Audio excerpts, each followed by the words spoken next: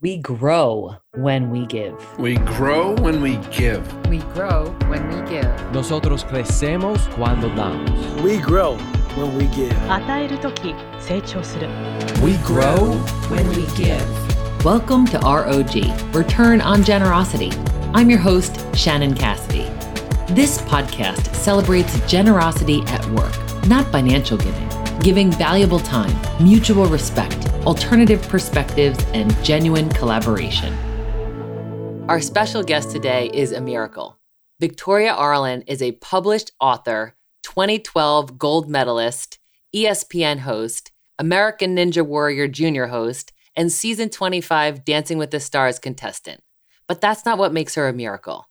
Her insatiable hope, tremendous faith, and will to live make her a miracle. Welcome to ROG, Victoria. Thank you for having me. Oh my gosh, it's such a pleasure to have you, get the chance to finally meet you and learn more. Could you please share some of your story with our listeners? Yes, I'll give a bit of a cliff notes. I feel like we could talk for hours. But when I was 11, I developed two incredibly rare neurological conditions called transverse myelitis and acute disseminated encephalomyelitis. So basically what happened is my body started attacking itself, and it targeted my brain and my spinal cord. These were still considered relatively unknown and doctors weren't super well versed. But anyway, so very quickly I slipped into a vegetative state. So over the course of 3 months, I became paralyzed from the waist down. And then by the time I had reached the unresponsiveness, pretty much told my parents I wasn't going to make it. And that if I did make it, the Victoria they once knew was never coming back, and that they should basically put me in a special care facility because I won't amount to anything. And so they set up a hospital room in our living room and brought the world to me, unaware that the whole time I'm aware of what's going on. I'm what they call locked in. And so nobody knew that I was locked in. So I'm trying to scream for help and ask what's going on. And hearing, well, she's not here anymore. She's gone. She's not going to make it. I'm like, what are you talking about? I'm completely mentally intact, but nobody knew. So I remember realizing I had my eyes. And so my mom walked in and I'm staring at her. And she's kind of like, because before they were just fixed or rolled in the back of my head or wherever, just stuck. And so she comes in and I'm just staring at her, and she's walking across the room, and I'm just looking and I'm looking and I'm like, oh, this is going to be good. I've never been so excited in my entire life. And so she comes towards me and she can tell I'm staring at her. She kind of took a moment and she was just like, Victoria, if you can hear me, can you blink twice? And I just went just like crazy, because that was the key to unlock this prison I've been in for 4 years. And so from there was a very long and, at times painful and challenging recovery. But I basically had to start from scratch. I was basically a newborn baby in a 15-year-old body, trying to learn how to sit up again, trying to learn how to, hold a pencil again, be able to get myself dressed, find this new normal. And at that point, that is when doctors also were kind of like, we don't know the extent of the brain damage. We don't know the extent of her speaking that'll come back and everything. But she's definitely never going to walk again. She's going to be in a wheelchair. And I was at that point I worked with a speech therapist for a very long time and starting to put words together. But I was so excited to speak that I kept wanting to just say a million words because I had so much built up. And so it was learning how to take word for word for word and find different ways to communicate through sign language, through a communication board, through blinking. And so for me, it was just once I started talking fully, I didn't really stop. And from there, I went back to school. I got into swimming. I got a hot pink chrome wheelchair, and I just found a new normal for me. And I found, success in swimming. I found, I got caught up in school and I really just kind of got back into life. And so it was really a very long and kind of crazy journey, but almost 2 years to the day of coming out of the vegetative state, I ended up at the London 2012 Games, which was crazy. Really, really crazy. And when I won, it was the 100-meter freestyle. And I remember when I won, I looked over at my family And they'd come down and they were crying. And I remember being like, that was like the moment where we all knew everything was going to be okay. That's kind of when I started sharing my story. And that's actually how I initially ended up at ESPN. And I was, still swimming at the time. And I had spoken to the entire security team.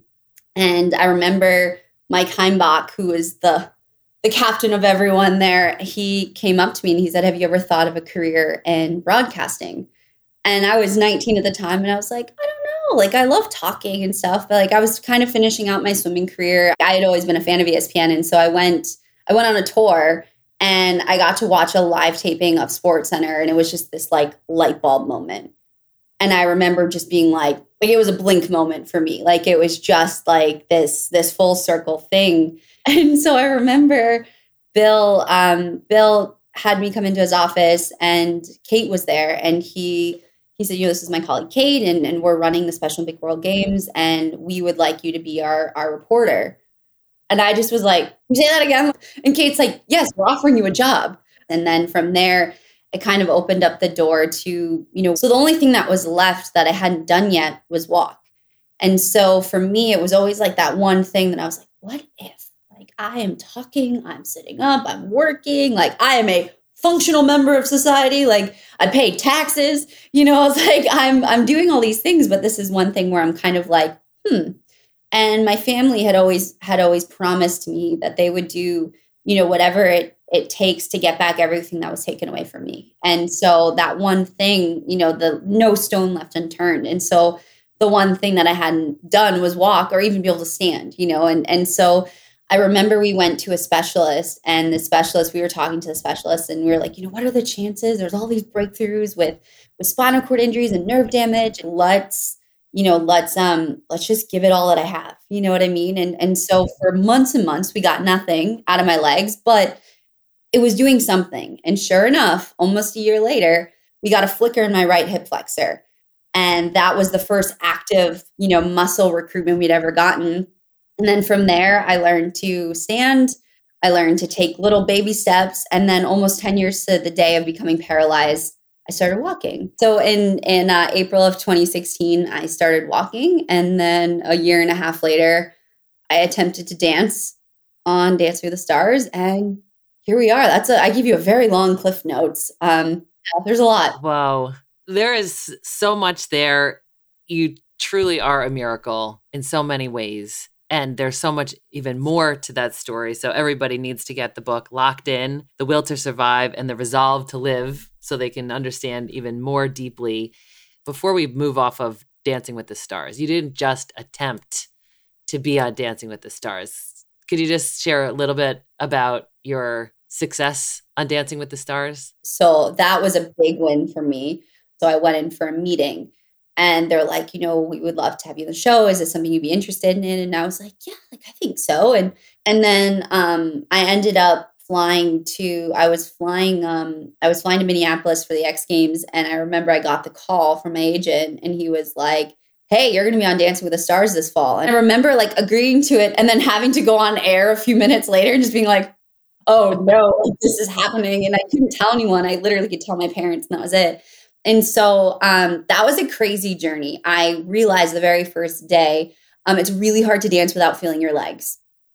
And I had only been walking for a year and a half, a year without any braces or supports. And so it was a bit of a shock to my system. But I remember the first dance. No one really knew what to expect. And it kind of blew up a lot more than any of the producers were thinking, and anything that anyone had warned me about / I was imagining.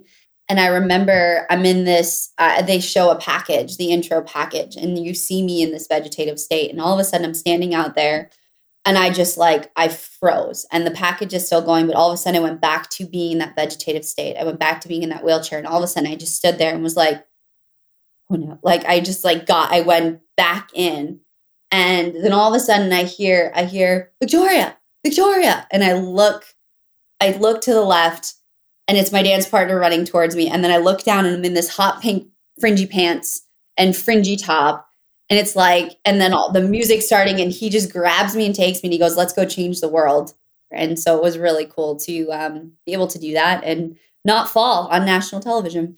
And you did a tremendous job. I will put a link to all of your dances in the show notes because you're being extraordinarily humble, which is, I think, part of your character as well, which is so remarkable.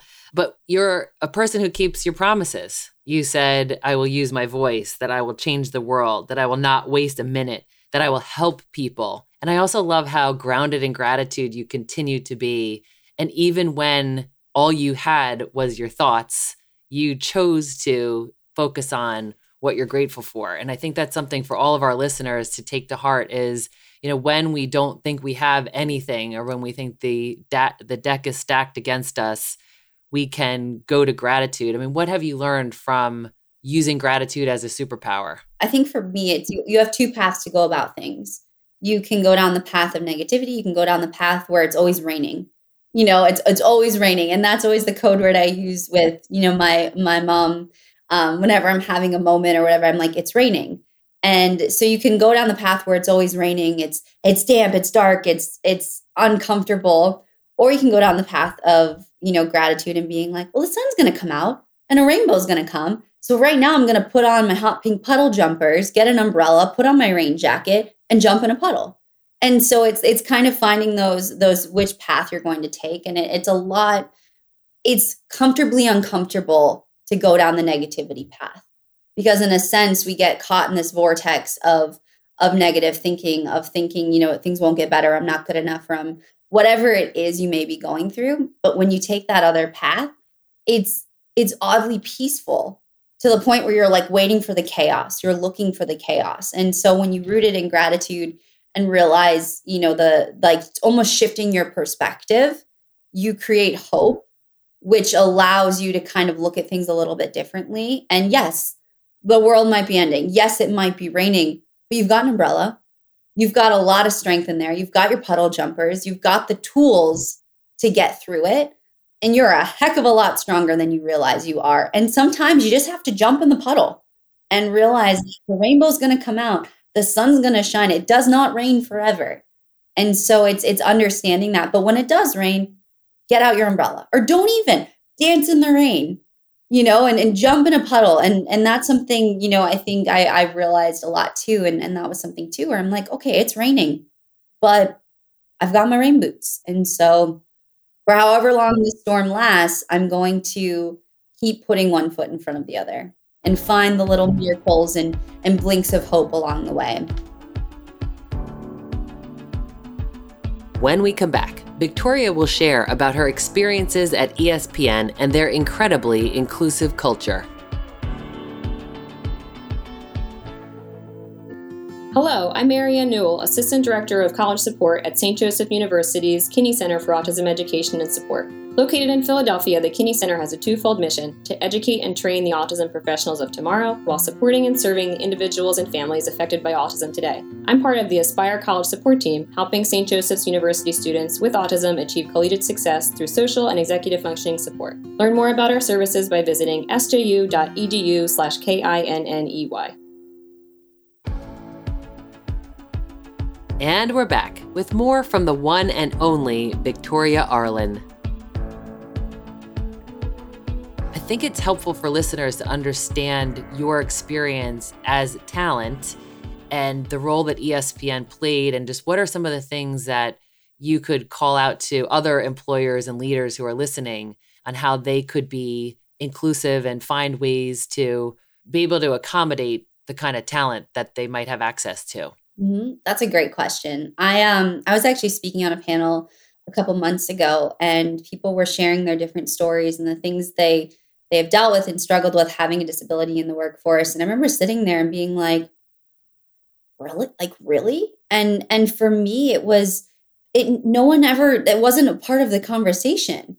Like, no one skipped a beat. And I remember telling my mom, I said, I feel more accepted here than I did in high school, than I did in school, than I did when I tried to swim on an able-bodied team. Like, it was such a place of like, you're there for your job. And if you can do your job and you work hard at your job, then that's really all that matters, and being a good person. And so I remember looking back, and I've talked to, and I've had so many amazing friends and mentors and people that I've encountered along the way at ESPN, and we look back and laugh at the different things, and no one thought twice about it. Like no one was fazed that, okay, the reporter is in a wheelchair. Like, we're going to put her in a director's chair and she's going to sit next to Michael Phelps and interview Michael Phelps, and it's no big deal. And then, and Victoria's pulling the wagon with all the camera equipment, to her dismay. And while we're like, stop pulling the camera equipment. And so it was one of those things that no one skipped a beat, but I also wasn't, in a sense, exploited either for the fact, this is a disabled reporter. No, this is Victoria Arlen reporting. So what advice do you have for people who are listening and really want to be more inclusive? They want to participate in a world where everybody belongs. What could you tell us, Victoria? I mean, that is my dream, is that we live in a world where everyone belongs. And as cheesy as that sounds, it really is. It doesn't matter, what you can and can't do, what you look like, where you come from, is everyone's got a story. And I think that's something that I've learned so much working in television, sharing so many stories, but also with my own story, and also just the stories I've heard, is that everyone has a story. And so if we can go about life and the people we encounter with compassion, gratitude, empathy, and just this joy that you want everyone else to find, is I think that would make the world just a beautiful place, almost in a sense, giving them a hug. Maybe not a physical hug, but in a sense, going about the world and going, whether it's wherever you come from, is honoring everyone's story. This person might not be able to walk. This person might not be able to talk, but boy, do they have a brain. Boy, do they have a story. Boy, do they have this ability to do something amazing. And so I think that's the big thing, is to kind of go about every single day, no matter what, disabilities, not disabilities, different backgrounds, colors, everything, is go about it with empathy and love, and know that we're all here on this crazy earth for a reason, but we're all in this together. And I think we're coming from a space where we've all been so divided for so long, this last year and a half with COVID, that it's going about with that love and empathy and leading your life with that. And that was a huge thing for me that I learned in the vegetative state, in the positions where I saw doctors giving up on me. I saw doctors making fun of my parents for having hope that I would come out of this. I saw, abuse from nurses. And for me, I learned to find a space of empathy and love and gratitude, and realize, this is a space that this is the space I'm going to choose to live in. And by doing so, I really hope others will find that, or will learn from that, or be inspired by that. Because at the end of the day, all you can control is yourself and how you go about things, whether it's success or challenges or moments where you're like, what am I doing? How do I do this? How do I get out of this? And so I think it's staying rooted in your having empathy, love, joy, and gratitude, and sprinkling your faith amongst it all. I think those are big things to go about that. And just knowing, like, taking yourself out of the ego and being like, what do I want to give to this world? Because we only have a limited time here. So leave your impact, because we're all able to leave an impact here. And part of your impact and the way that you're changing the world is through your Victoria's Victory Foundation, where you are really taking that promise and saying, how can I be of service? How can I create a place where people get the support they need, the love they need, the compassion, the companionship, the fellowship, the community? So you have created this Victory Foundation. The link is in the show notes. Tell us a little bit about that, and then I'd love to close with your favorite mantra. Yes. So Victoria's Victory Foundation, since I was a little girl, I have wanted to help people. I remember my mom would put me to bed and I just wanted to help people. And I would be so distraught over different issues in the world and stuff. And she's like, yes, we can do that when we go to bed. We have to go to bed. We have to rest up. And so for me, that's always been a dream of mine. And when I came out of this, I dealt with a lot of survivor's guilt. And I remember being like, how come I got the miracle and 99.9% of the people don't get that miracle? And I remember I couldn't understand that. And yes, I had success and I was doing all these things that I love to do, but it was always in the back of my mind. And I remember it's kind of around the time I was writing my book, just having this complete mental breakdown. And it was kind of my first being hit by a train by, post-traumatic stress and on, where I learned about anxiety and depression and how you can't just hide behind a smile, and realizing that and in such a state of, despair and pain, realizing like, okay, how can I find a purpose for this? And I remember, we at Project Walk, we saw so many people where my mom was like, I can donate hours for people to come here, but this person doesn't have a wheelchair that fits them. This person can't get out of the house. This person can't have specialized nursing care. And we donated all my equipment to different families in need. We donated our van. We donated my wheelchairs. And like one woman hadn't been out of the house in 4 years until we gave her my wheelchair. And I was fresh out of my wheelchair at that point, and I would have still probably given it to her even if I still needed my wheelchair. And so I remember when we were starting, I remember being like, I want to help. I want to help people. I've been so blessed. I have been so freaking blessed that I want to be a blessing to others. And so we assembled an incredible team. And I said, I was like, I want to do this. I want there to be no such thing as a lost cause. And when we started, it was pretty crazy how it all kind of came about. And next thing you know, we launched our Victory Scholarship Program, and we're helping people all over the country with all sorts, all ages, from teeny tiny babies to 80-year-olds. Like it was incredible to see how quickly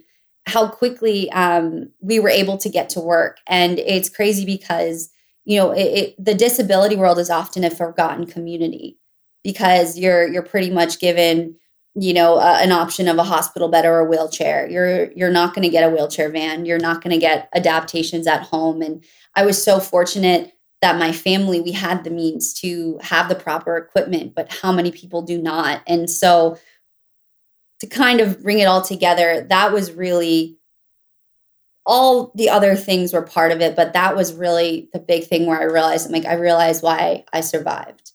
And this gave me a purpose for that pain, to help other people in pain and other people who are struggling find their purpose again. Because like I said, it's empathy, it's love, it's gratitude, it's compassion, but it's also reaching out your hand and helping someone else. And I always say, this whole journey was climbing a mountain, but when you get to the top, you want someone to enjoy the view with. You want to help someone else get up there too. And so it's been just such a joy to see and to be able to continue to use my platform to help people. It's been really incredible. And it came from such a place where I was really just struggling. And then to now see, the miracles in motion, it's been really special. It is so incredible to get the chance to hear this live and to learn more about you and what I would describe as your generosity journey, your generosity story. You're the kind of person who takes inventory of what you have and feels most alive when you give, right? You grow when you give. And that's something you have modeled throughout your whole life in every way, in the most remarkable ways. So thank you for sharing that encouragement and for creating that foundation where we can participate. So your mantra, which is on the wall in Project Walk in Boston, it is face it, embrace it, defy it, conquer it. Victoria Arlen, how can we apply this mantra to our own life? So I came up with this when I was very sick, and I realized very early on that everyone has challenges. Mine were pretty dramatic challenges, but I realized I have to face this challenge head on. You can't hide from it. You can't brush it under the rug, because at the end of the day, it's there. And so I had to face it. Then I had to almost embrace it. Like, you almost have to kind of welcome the challenge in. And as much as you don't want to hug it and let it in, it's there. So what are you going to do? Just bring it in. And so it's embracing those struggles and embracing those challenges, which ultimately give you the strength to defy the obstacles, to defy the naysayers, to defy the circumstances or the lost cause, label you're given, which ultimately allows you to conquer it. And so for me, it's with challenges, you got to face them. You got to embrace them, as painful as that hug might be. But then at the end of the day, you get to defy them and conquer them. How often do you use this mantra in all areas of your life? It's a roller coaster. We're all on a roller coaster. And even yesterday, I had a meeting with my neurologist, and I had my neuro tests were not good. And I remember just being like, Because like every now and then I'm like, nah, I'm good. Like we're fine. Like nothing's wrong. Like I get to be normal.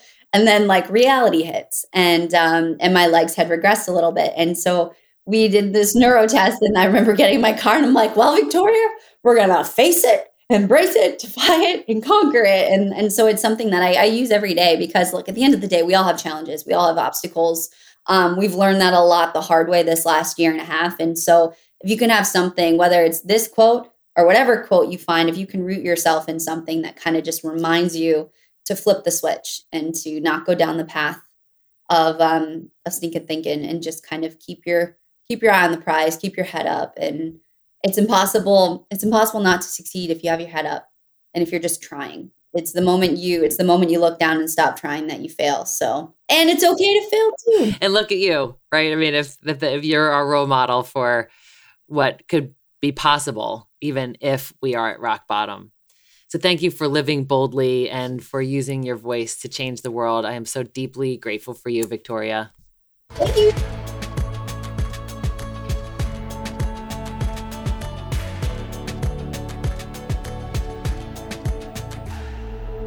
ROG takeaway tip: how to apply what we've learned to our own work and lives. There are so many elements to Victoria's story that are profound and miraculous. She's a true champion, more than her medals and victories, but as a contributor to society and everyone who knows her. Here are 3 things that we could model in our own lives: gratitude, attitude, and community. Gratitude.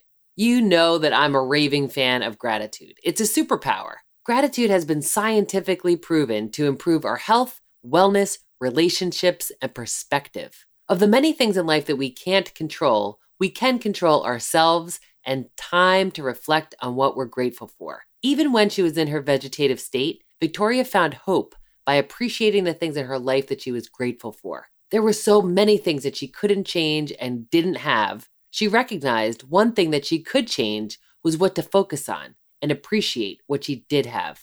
How about you? What's something you're taking for granted right now? You can control it, but you've lost sight of that fact. Maybe it's how you're communicating with someone or yourself. Attitude. We've heard it said, attitude determines altitude. Attitude is everything. Charles Swindoll wrote in a piece called Attitude, life is 10% what happens to us and 90% what we do about it. Victoria said, I think staying rooted in empathy, love, joy, and gratitude, and sprinkling your faith amongst it all, taking yourself out of your ego and asking, what do I want to give to this world? Because we all have a limited time here to leave our impact. Woo-wee! Yeah, that. We can all impact the world. It's an attitude of agency and service. We need to be rooted in empathy, love, joy, gratitude. That's an attitude of positivity and possibility. How would you describe, in general, your attitude? Do you tend to bring energy and optimism to situations in your life? Do you complain a lot? Little things get on your nerves? What if life was only 10% of what happens to us and 90% what we do about it? How would that change things for you? And then community. Think about the communities that you belong to. Your family, neighbors, your friend community. Maybe you're an alumna of a certain school or program. Maybe you've been in a sorority or fraternity or the military or service projects. You may be a member of a worship community or a group of people rallied around a cause. We all need a support network that believes in us. Victoria referred to her family, her dance partner, her team at ESPN. Having people in her corner accommodated and supported her and also enabled her to go above and beyond. Her dance partner even said, let's change the world. And they did. Who's in your community? How do they support you? How do you support them? How can you deepen those friendships and relationships?